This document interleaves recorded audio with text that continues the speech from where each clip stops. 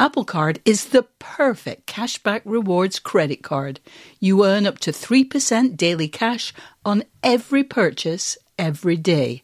Visit apple.co/card calculator to see how much you can earn. Apple Card issued by Goldman Sachs Bank USA, Salt Lake City branch. Subject to credit approval. Terms apply. As humans, we're naturally driven by the search for better. But when it comes to hiring, the best way to search for a candidate isn't to search at all. Don't search, match with Indeed. When I was looking to hire someone, it was so slow and overwhelming. I wish I had used Indeed. If you need to hire, you need Indeed. Indeed is your matching and hiring platform with over 350 million global monthly visitors, according to Indeed data, and a matching engine that helps you find quality candidates fast. Ditch the busy work. Use Indeed for scheduling, screening, and messaging so you can connect with candidates faster. And Indeed doesn't just help you hire faster. 93% of employers agree Indeed delivers the highest quality matches compared to other job sites, according to a recent Indeed survey. And listeners of this show will get a $75 sponsored job credit to get your jobs more visibility at Indeed.com/podcast. That's Indeed.com/podcast. Terms and conditions apply. The following podcast contains explicit language. Working is supported by Delta Airlines, whose new Delta Studio provides all kinds of streaming entertainment in the sky, including movies and TV shows, all on your personal devices. Learn more at delta.com. Delta, keep climbing. Hello and welcome to Working, a podcast about what people do all day. I'm David Plotz. What is your name and what do you do? My name is Paul, and I'm a waiter in an Italian restaurant in Los Angeles. And just to be clear, Paul's real name is not actually Paul, but we're calling him Paul because he has a kind of job where he could get in trouble if he uses his real name. So, Paul in quotes. How did you become a waiter? Well, when I moved to LA, I didn't really have any prospects for work, so I just figured I'd work in a restaurant. Not realizing that it's highly competitive because everyone wants to work in a restaurant because everyone's pursuing something else. So I kind of had to fabricate a lot of things on a fake resume, saying that I did it in college, asked my friends to be references, the whole thing. Totally lied my way into this job. Had no idea what I was doing. But I was actually bussing tables, though. I didn't get a chance to be a waiter right away. And that's pretty awful work. When you faked your resume, did your employers go check? Did they call people and say, like, was this guy a waiter? Was he a good waiter? That's interesting. I don't think so. I think they interviewed me, and I think they slowly figured out in the course of the interview that I lied. But I think it's really, really common, so I don't think they cared. They just obviously didn't give me the job as a waiter. But they're like, okay, you seem hardworking and responsible. We'll hire you. But, I kind of had to prove myself, I guess, in the interview and then in the training process. What time do you get to work at the restaurant you're working at now?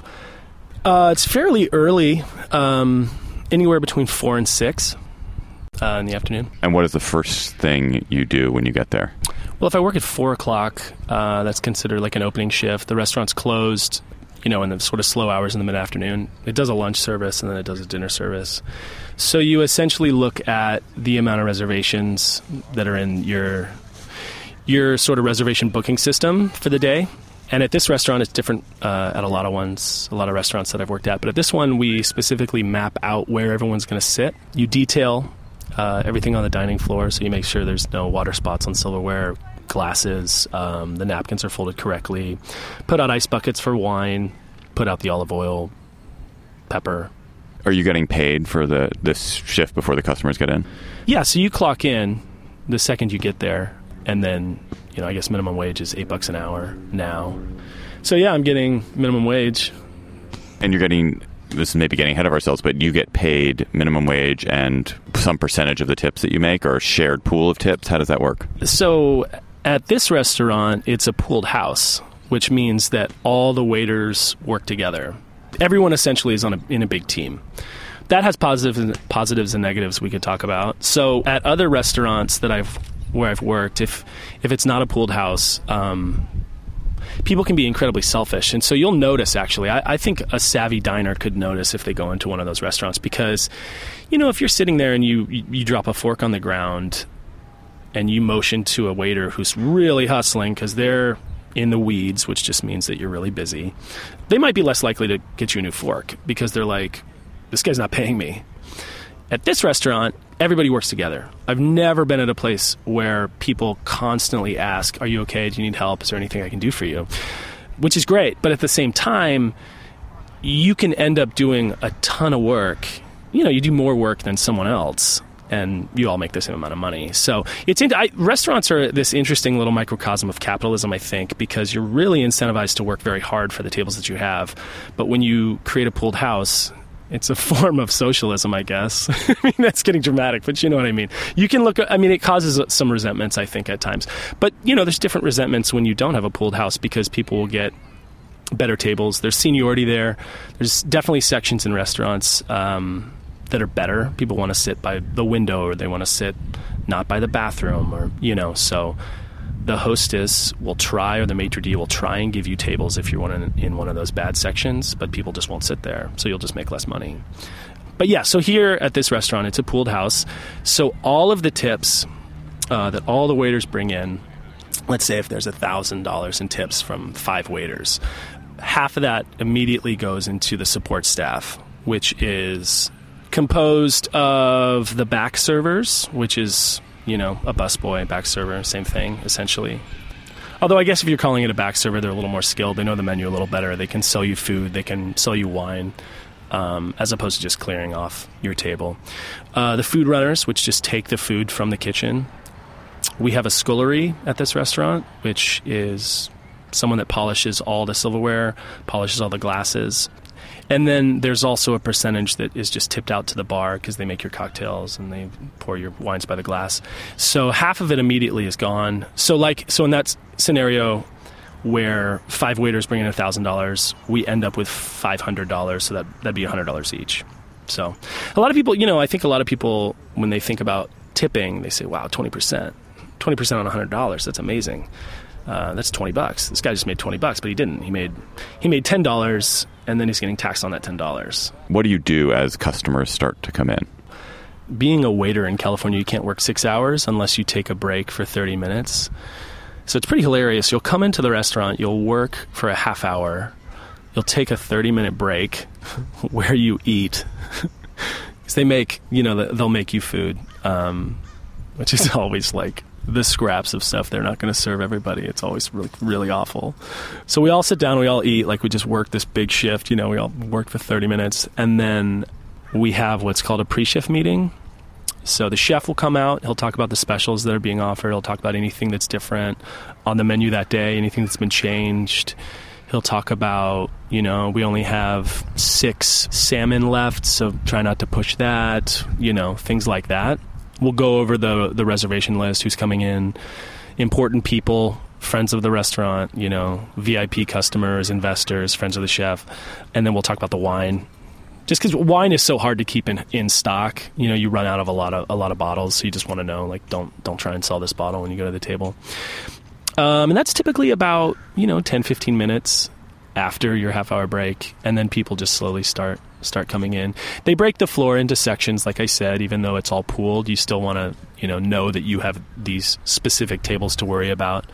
And then it's typically slow-ish in the beginning because we open at 5. A lot of people don't go to dinner at 5. Although, like I said, it's a fairly early dining restaurant. The kitchen closes at 10. It's just about 5 hours of service. And I don't know if you've seen the movie Waiting. Well, probably people listening have seen the movie Waiting. It's pretty hilarious. They're like psyching themselves up for basically just craziness for the next 3 hours, And a lot of nights that's how it is. You're just like, I can't think, because this is it's an upscale restaurant, but it's also really high volume. So you're trying to sort of maintain your steps of service, which just means vaguely like you want to greet the table, tell them about the specials, obviously hand them the menus, take a liquor order, see if they have any questions. There's minutes in between all this stuff, but you want to touch the table as many times as you can, essentially. And that's just hard when you're dealing with a lot of people. Does the chef or your manager or whoever your boss is tell you, this is the thing that's really profitable for us, let's try to sell that? Is there that calculation, or is it is it not that specific? I've always wondered, like, the profit margin on some food items is not very high, but they're really popular. And so the chef wants the people to enjoy the food more than he wants to make money. But we do definitely do that on wine. If you get a good deal on wine and you're saying, a glass of this will pay for the entire bottle that we have, so the other 3 glasses in the bottle is all profit, the sommelier will definitely mention that, saying, this is great for us, you should try and sell this. It's a good wine, people will like it, and we make good money on it. But typically, no, there's not really a talk about, there's no breakdown. I've never had any breakdown of we make more money on this, we make less money on this. But yeah, I've wondered that. I've wondered, we'll do black and white truffles when they're in season. I don't think we make money on the truffles, really. But it's a luxury item, and people want to go to a restaurant that offers that. And hopefully, if they're going to buy white truffles for $105 for a pasta, they're going to also be buying expensive wine and things like that, Who is your boss? Ultimately, the general manager of the restaurant. Well, ultimately the owner of the restaurant, but he doesn't really do anything. He just kind of comes in and shakes some hands. And, he doesn't make the food, which is very funny because the most popular dishes in the restaurant weren't even created by him. But people want to see him, they want to talk to him. They're this is so good, and he's always wearing his chef, whatever the chef shirt is. Slapping him on the back, glad you like it. And I've always found that funny because he didn't make it. But obviously he taught everyone the recipes and does some sort of quality control, so maybe that's not fair. But generally it's my general manager, but the general manager is busy sort of just keeping the restaurant running. A lot of times he'll just be in the office, ordering things, doing payroll, doing whatever it is that he does. That's what's nice about being a waiter. You have a lot of freedom. Within reason, you can do things mostly your own way. Who are you talking to most of your colleagues? You're talking to other waiters, you're talking to the back servers, and what's the kind of relationship you have with them? So the back servers are great. They're really, really nice guys, really supportive. They're... Just to interrupt, are they all immigrants? Are they all Latino? Totally. Yeah, absolutely. I'm just totally blown away by these guys because they have 3 jobs. Working in a restaurant's really physically difficult, and these guys will work all morning at a lunch place, and then they'll come and they'll work all night. And they all are have families and But, so yeah, certainly I talk to them. But that's more hey, can you get me this on this table? Can you make me these cappuccinos? Can you do these, we need more bread, whatever it is. The interactions between the waiters are pretty hilarious because it's typically just complaining about people that you're waiting on, how stupid they are. Just basically everyone has a great story every 20 minutes of man, you will not believe what this guy just did. And then everyone's just in on it together. Just it's funny after you're a waiter, you're on your best behavior when you go into restaurants because that everyone, regardless, is just talking shit about you. Can you think, I don't know if you can summon to mind a couple of great examples of things that you dealt with or that one of your colleagues dealt with recently? Sure. So in general, what bothers me a lot is just stupidity. I know that people, for a living, I'm supposed to know what's in all these dishes. I'm supposed to know about wine and all these things. So I forgive people that don't understand. But what really bothers me is when someone will be at a table, I'll walk up and I'll be like, hey, everybody, and no one will look up. And then someone will say, hey, Tom, what's a branzini? And I'm thinking to myself, well, that's pronounced branzino. And he goes, oh, no, I think it's a fish. What is that? And I'm standing right there, and I could say, hey, guys, that's a Mediterranean sea bass, flaky white fish. It's really delicious. And they're like, I don't know, what is that? Pull out your phone, Google it. And, and I guess I'm putting on that accent, but it's hilarious to me. It's completely hilarious. And so it's more that feels rude, so I'll complain about that all the time. Everyone is complaining and making fun of everyone all of the time. What are interactions with customers that are pleasant or delightful for you? Or are there no such interactions? Is the work always work? I don't like small talk, really. I find it a little awkward. I think there are some people that'll go to a restaurant because they want to talk to the waiter. And if they're pleasant, that's great. But a lot of people kind of think it's time to joke around. And I always just think to myself, I'm not here to be your friend, pal. You know, if it, again, like I just think if it's slow, whatever, I'll sit and talk to you all you want. I'll talk about the food. I'll talk about the surrounding areas you want to go check out. Totally. Like, I'm not a grump, but when it's busy, you need to know that I have a job to do. Like, a classic thing that I will always hear is, hey guys, welcome to the restaurant. Just want you to know we're out of our tuna tonight. Oh, great. That's what I came in for. We're out of here. Yuck, yuck, yuck. And everyone looks around, and I always want to say, I've heard that 30 times tonight. I've literally heard that 30 times. Just shut up. You know, you did not come here for the tuna. And actually, one time, one guy did actually come for this dish, and I was like, yep, sorry. Like, sort of being like, yeah, I got the joke. You're really funny. And he's like, no, seriously, I really came for that. I was like, oh, man. I'm sorry. Everyone before you is such a jerk. It's ruined that experience for you. But no, I mean, people can be nice, but in general, I just kind of want to get you your stuff, and I just want to move on. Do you think that is true of all waiters, or do you think that this is your personality? I think there's probably a pretty good split. I know it's an Italian restaurant, like I said, and we have a guy from Italy who is kind of like an awful waiter. Like, other than his tableside manner, if that's a phrase, he's super friendly. He's really fun. He sort of puts on this big accent. Everybody loves him, but he can't remember an order to save his life. Like, he's just, you know, he's really slow. So I think, you know, I wouldn't want to go out to eat and have him wait on me, because I want what I want to order, and I want it on time, you know? But I think it's a split. I mean, I'll be the first one to admit I kind of have an attitude problem about it, you know? And certain days are different. Like, I'll be in a really good mood some days if I have a lot of caffeine. Other days I won't want to be there. That's generally what's just hard dealing with people, because if you work in a cubicle by yourself, you can just kind of be in a grumpy mood, you know? But people are there, they want to spend money, and they're like, maybe that's their special night out, and you kind of have to decide to be in a good mood and give them a nice experience, even if you don't want to. And you do it every day, so it's not special to you. So you kind of have to maintain that perspective, I guess. Are you or your colleagues high, stoned, snorting coke most of the time, or is that just overtold? I worked at a really trendy restaurant in Hollywood, and I was completely shocked. I've never done cocaine, but so many people were on cocaine. And I'll go every shift. I'll drink coffee or I'll drink espresso, because it just helps. It puts you in a better mood, and it gives you a lot of energy, and you're moving around so much. So I guess I could understand, from what I understand about cocaine, that that's really helpful. But the other thing is, at this restaurant, one of the busboys only had this job as sort of a cover, but he essentially had like cocaine coming from South America, and he would go up to the people that would buy it from him. And it was brilliant. He would just be like, hey man, here's a little bit for the night, just for free. And then once you're high, you want more. And so I would see these guys like spend all of their money, the entire, you know, they'd come with $150 in cash or whatever from the night before. It would all be gone, and then they'd spend everything they made that night. But people are very drunk in restaurants, very drunk.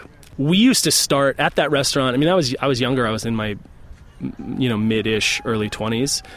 We would start the shift with like 2 shots of tequila on like a Saturday night or something, or people, or like bartenders. Bartenders are probably, if you're not at a nice place, bartenders are probably pretty drunk, mostly.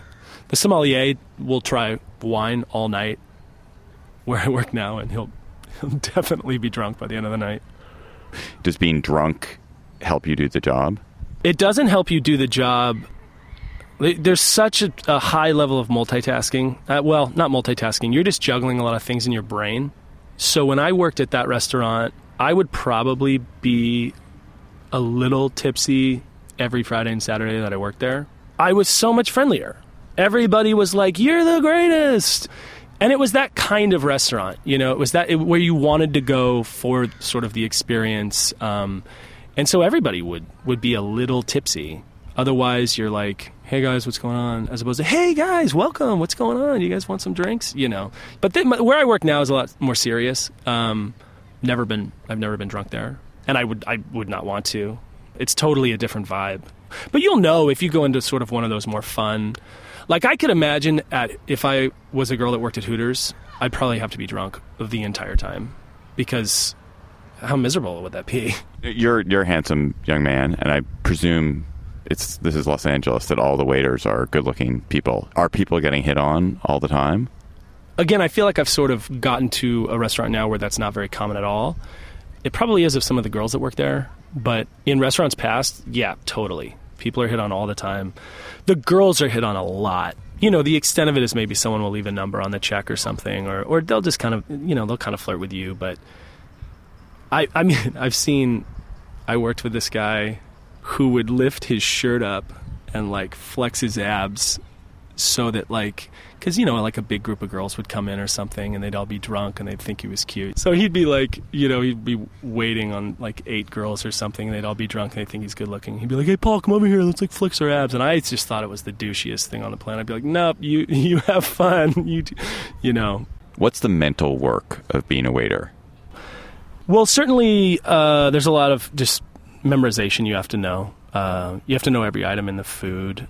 Anything that's a potential allergy. A lot of menus, they just don't put that there's something fried in peanut oil. I mean, that's a bad example. You probably would now, but there are things that people are allergic to that's just not literally written on the menu. You just need to know all of the items.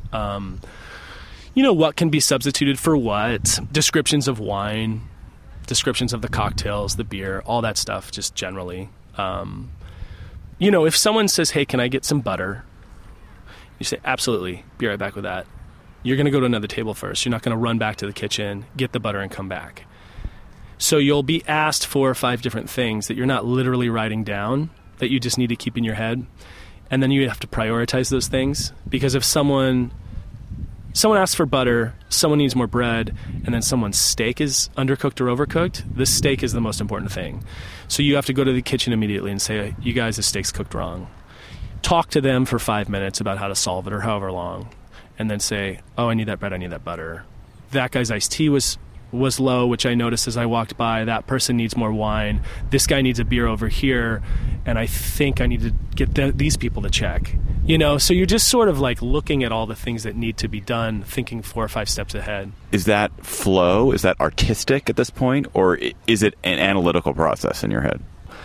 Yeah, it's interesting. I think that it is flow, and it's actually the best part of the job for me is when I'm a little more busy than is comfortable. I can find myself really enjoying it, and I think that's actually when I'm in the best mood. When it's slow, I do find that I can be a little grumpy, and it'll take someone to kind of get me out of that, like a table that's like so excited to be there. I'll be like, oh yeah, okay, yeah, this is a nice place. I'm happy for you guys. Can I talk to you about the food? There's like a bandwidth where that's true, but when you go beyond it, I can find myself to be pretty annoyed. Do you work at a restaurant where the waiter writes down the orders, or do you have to remember the orders? I write down the orders. I guess I sort of came up with just a system for myself that I've always repeated everywhere I've gone of how to write things down. So I would just pretty much, in this restaurant you take seat numbers. That just means, around the table, it goes clockwise. Just 1, 2, 3, 4, to whenever. So I just typically write those numbers first because a lot of people won't order in order. So a lot of people will just write things down and then forget, especially if you have 20 people that you're taking an order. You really need to write all that down. And then in terms of courses, but the thing that I think I do that a lot of people don't do is if you order this item, I will only write it a specific way that is visually very different than other items. So like if you are ordering chicken, let's just say that I'll write CHX. I guess if you were ordering chicken wings, maybe I'd write CW. Nothing would look, CHX does not look like CW. So I kind of create my own shorthand because a lot of times people are talking very fast, they're ordering very quickly, and so you just have to write, you're not literally writing pan-fried, blah, blah, blah, right? So anyway, I actually made a bet once with one of the guys in the kitchen at this restaurant I worked. I said, I'll bet you $100 I don't make a single mistake this month. And he was like, oh, you're on. And I won. I won the bet. I didn't make a single mistake. And that was a really, really busy restaurant. But I think I take on a lot of volume everywhere I've worked because I don't make a lot of mistakes. But I think it's just because I came up with a system for myself that makes sense, Going back to your system, so it's clockwise. You were about to say how you do different courses. Oh, yeah, sorry. So different courses, just let's say you're going to order a mixed green salad. I would write that and just make a very clear delineation between that and the next course. But a lot of people will say, like, oh, I think this is what I want to start with. I don't know my entree yet. So I will actually I'll come back to you because I want to keep it really organized for myself visually when I get back to the computer. Ringing something into a computer is fairly time consuming. Someone could make a lot of money creating a very intuitive, user-friendly computer system in a restaurant because they're just, in my experience, there just aren't a lot of them. So, you're going to take 10 minutes to put in an order for like a large party. And that's 10 minutes that you're not helping everyone else. So a lot of people, I think, stress is a strong word. It's not like I'm hanging, telephone poles 50 feet up or something, right? But you know what I mean? There's a level of stress there that I think can become distracting. And I've just done it long enough to just try and block that out and focus on it and not care if it takes too long. Because also you can look at what you wrote. It's never legible. It's never clear. At least, a lot of ways that I see people write down their orders, and they'll screw it up and they'll bring in the wrong thing. You've never worked at a restaurant where the waiters were required to do it mentally? I never have. I don't understand why you would ever want your waiters to do that. It doesn't make any sense to me. I worked with people that try and do that, but they'll make mistakes all the time. The Working Podcast is brought to you by Delta Airlines, whose new Delta Studio provides more streaming entertainment in the sky. Movies, shows, TV, all on your personal devices. Additionally, Delta's long-haul fleet not only has more flatbed seats, but more flatbed seats available with direct aisle access. Learn more at delta.com. Delta, keep climbing. And now back to my interview. What are the physical demands on you? What are the things, first physically, that you had to learn, and then what demands does it put on your body? What parts of your body are strained? Where do you hurt at the end of the day? Carrying things on trays, actually, there's a pretty steep learning curve. Like, I dropped so much stuff when I started working in a restaurant. I've become pretty good at it, though. I can, like, it's just, obviously, you're just dealing with, like, weight distribution. Now that feels kind of second nature, to where you're coming around a corner, you slightly move your hand, tilt the tray to account for the fact that the momentum's going to push it in one direction. So you can kind of walk very quickly through a restaurant, moving your hand and the tray. So I definitely had to learn that. But I work now on like marble floors, which I find exhausting. I would love to know how much I walk in a given shift. I mean, it's far. And it's a hustle, so it is exhausting. I mean, like, and it's hot here too. And there's outdoor seating is difficult because you're just sweating so much. Like last night I got to work and I was dripping sweat in like the first 5 minutes, where people were looking at me like, is this guy okay? Can we get this guy a glass of water? But my back hurts a lot. I've complained about it to everyone that will listen, that I really want to get off my feet. I find it hard, and I think also though maybe it's a circulation issue, but I've always kind of had very sore feet. But at the end of the shift, I just like my feet really hurt. My low back hurts a lot. But I'll just sort of I'll notice it more and more though as I get a little older. Have you worked on other kinds of floors than marble floors? Yeah, I worked in this restaurant that was on the second story, and it had carpet floors, and that was awesome. And we would all be like so thankful that it was carpet, but it was a nightmare to clean, and so I understand why people don't do that. But yeah, like if you work behind a bar, there's a lot of mats, so it's a lot softer, which is nice. What kind of shoes do you wear? I had some sort of expensive like orthopedic shoes where I like went to the store and they like calculated how I stood and did this whole thing, and I don't know. I don't know if it helped, to be honest. So I just went back to like generic all black kind of cross trainers, but that are certainly comfortable. I think they're like Nikes or something. What's your uniform? And do you have to buy it and take care of it, or is it there at the restaurant when you get there? Where I work now, we wear an apron, which I think is like $15. A really stupid shirt that you can't find anywhere. It's like custom long sleeve shirt, button up, that maybe was like $20, and then we wear a vest, which is like $60. And if you like ruin your uniform, you have to buy another one. And then all black pants and all black shoes, which you have to buy yourself. I basically just hang my work shirt and my vest in my car all the time. I wear an undershirt, just like a white shirt, and the black pants, and I wash those as much as I can. I don't probably wash my work shirt as much as I should. which I'll notice reaching over the table. I'll be like, whew, this is getting ripe. These poor people. You know, I wear it every night, and I'm not doing laundry every day. So, sorry.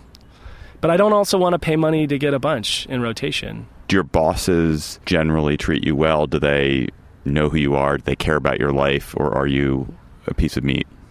Where I work now, I think I work with some of the friendliest people that I've ever worked with. I've worked in restaurants where chefs in restaurants have massive egos. Like if you watch Gordon Ramsay, that's not actually unrealistic of what chefs will do in restaurants. I've worked with a guy who would put someone in tears like every night. They know the food so well, top to bottom, especially if they're creating the dishes. And a lot of places where you work, you'll never try the food. You literally have no idea what anything tastes like, but you're expected to sell it and talk about it knowledgeably.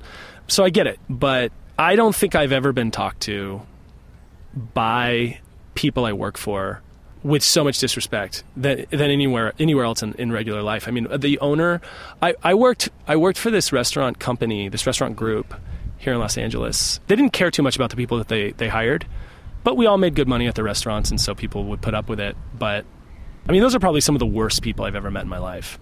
I remember walking the opening of this restaurant. You know, these guys will bring all their sort of like D-list celebrity friends and all their sort of people they're trying to impress in what's called like a soft opening, where it's just friends and family of the restaurant.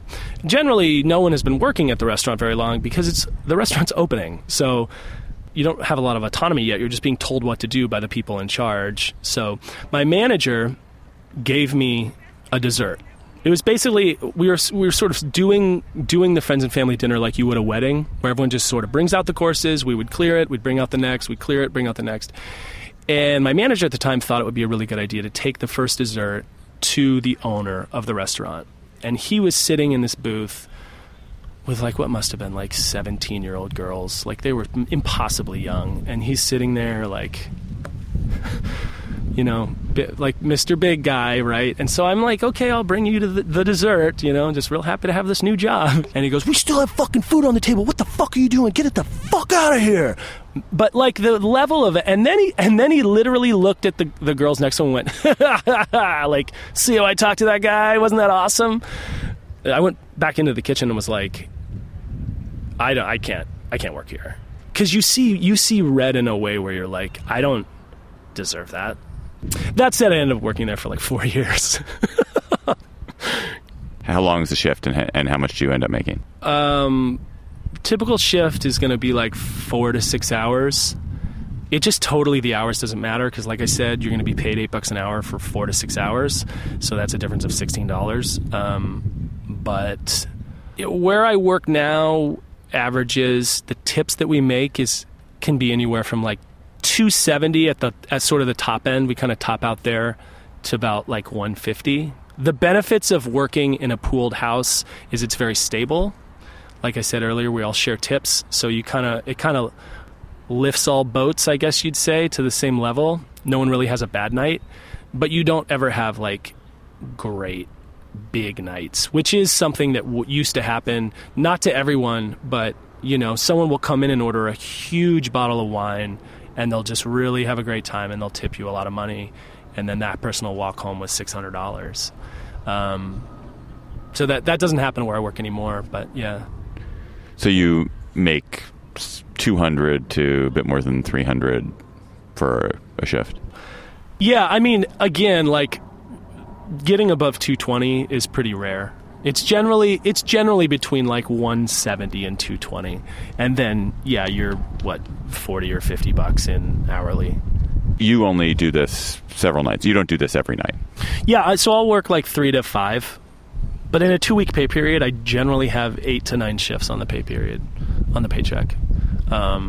So that's typically about like $1,400, $1,400 or $1,500. So you're making 40 or 50 grand a year. Yeah.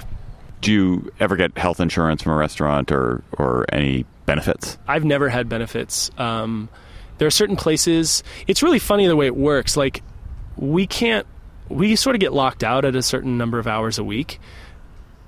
typically that's about the number of hours a week you need to qualify for benefits. So people in the kitchen will, but I mean, these poor people in the kitchen make no money. I mean, they make such little money. It's only hourly. It's very rare that the kitchen ever sees any of the tips from a restaurant. So I think they get benefits. But again, it's not, a lot of times it's not very friendly between what's called the front of the house and the back of the house because of that reason. Because when it's busy, the front of the house makes more money. When it's busy, the back of the house just gets slammed and makes the same amount of money. And I think there's a little bit of animosity, especially where I work now. But I've heard of that also. I mean, obviously, living in LA, I have a ton of friends that work in restaurants. And they've echoed that also in a lot of the places they've worked. How does the animosity manifest itself where you work now? Well, it's very funny. So you'll have, when you work in a kitchen, there's different stations. So you have whoever makes salads makes only salads that night. So here, obviously, it's an Italian restaurant. Great pasta. I don't know what people that work in a kitchen really think the power of a waiter is, but if you come in and you want pasta, you're getting pasta. I'm not going to tell you to get a steak. I'm not going to tell you to get... typically, don't you sit around and you go, what do you want to have for dinner tonight, honey? I feel like pasta. Let's go to a good pasta place. I'm not going to talk you into getting tuna fish. I don't think the pasta guy likes me very much. I think he's that type of person anyway to, generally not be very friendly, but I had a table of, 12 people. Every single person ordered pasta. And I walked back into the kitchen to get something, and he was like, 12 pasta orders? Fuck you, dude. And I was like, all right. That's one thing if we're friends and you're sort of giving me a hard time, but I think that was the first time he ever spoke to me. I was like, all right, man, I think we're all on the same team, but cool. If food gets sent back, do you guys get to eat it? Sometimes. Typically, no, they don't want people eating food during the shift. I think that's a health code violation.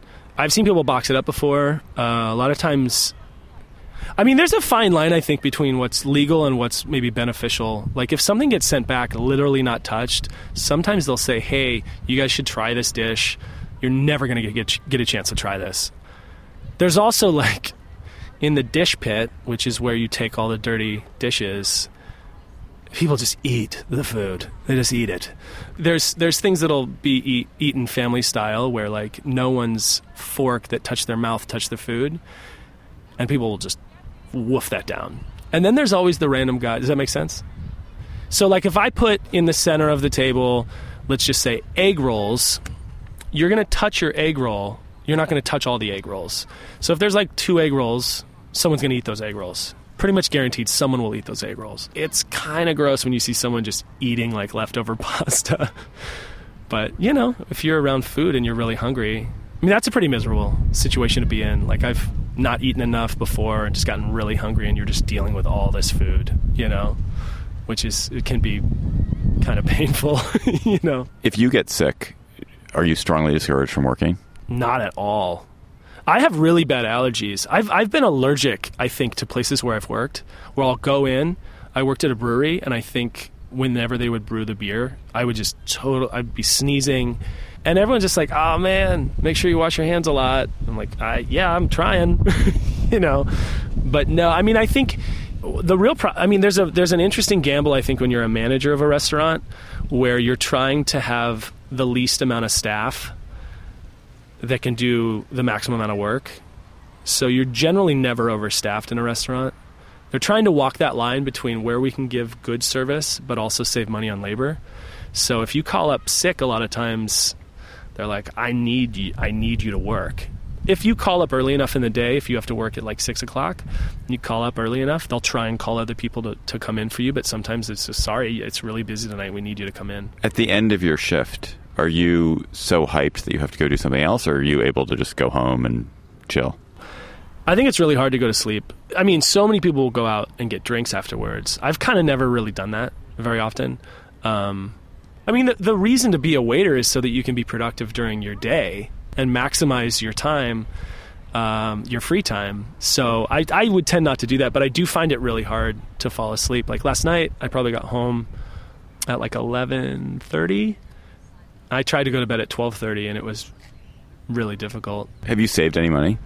No, it's really sad. I mean, I can't go to my friends' weddings. I mean, I don't know. I don't know if it sounds like it's a lot of money. $260 a night sounds like it's a lot of money. Maybe it isn't, but it certainly isn't when I'm getting a $1,400 paycheck. So you're in your early 30s now. I take it you don't see yourself doing this job in your 60s. Yeah, I mean, I think I never saw myself doing it at 32. I don't think I could do it at 60. I don't think I can do it at 40. It's interesting when you work in a restaurant, there's such a goal to get out of a restaurant. If you were asked by, a friend of your mom's, what do you do? Would you say I'm a waiter, or would you say I'm in the, because you also are in the film industry too, but how would you answer that question? Well, it's interesting. I remember I had a lot of shame about deciding to try to become an actor and join the film industry. Not really acknowledging that I was passionate about it. But I remember one of my best friend's moms, when I was like 23, I came back for like Thanksgiving. She's like, "What are you up to?" And I was like, "Well, I ended up being a theater major. I moved to LA. I'm going to try to be an actor." And she straight up said to me, "Oh, that's so sad. You had so much potential." Let's say your work in the entertainment industry doesn't go great. How do you think you stop being a waiter? What do you think? What's your move to stop being a waiter? It kind of freaks me out a little bit, to be honest with you, because I look back at like the 20-year-old that thought this was a great idea, and I think, well, it still might be, but I could have done a lot of things. At 32, I would have had 10 years experience doing something. So like working in a restaurant for 10 years, I'm just really good at it. Everyone would be, right? So it's interesting to think there's a weird problem of being like, am I stuck in this at 32? Am I stuck here? There's a time at which I guess everyone has like the breaking point of I'm not going to do this any longer. And I think mine actually, even though I just said I'd stop at 40, I don't think that's true, So I just wonder, like, I just look at the future and I go, well, what? That's weird, man. What's it going to be, I'm going to be working at restaurants like off and on forever? Possible. Thanks for listening to this episode of Working. On the next show, I'm going to talk to Jessica Drake, who's one of the leading porn stars in the world, and she just loves her job. She really loves her job as a porn star. I'm going to talk to her about that. As humans, we're naturally driven by the search for better. But when it comes to hiring, the best way to search for a candidate isn't to search at all. Don't search, match with Indeed. When I was looking to hire someone, it was so slow and overwhelming. I wish I had used Indeed. If you need to hire, you need Indeed. Indeed is your matching and hiring platform with over 350 million global monthly visitors, according to Indeed data, and a matching engine that helps you find quality candidates fast. Ditch the busy work. Use Indeed for scheduling, screening, and messaging so you can connect with candidates faster. And Indeed doesn't just help you hire faster. 93% of employers agree Indeed delivers the highest quality matches compared to other job sites, according to a recent Indeed survey. And listeners of this show will get a $75 sponsored job credit to get your jobs more visibility at Indeed.com/podcast. That's Indeed.com/podcast. Terms and conditions apply.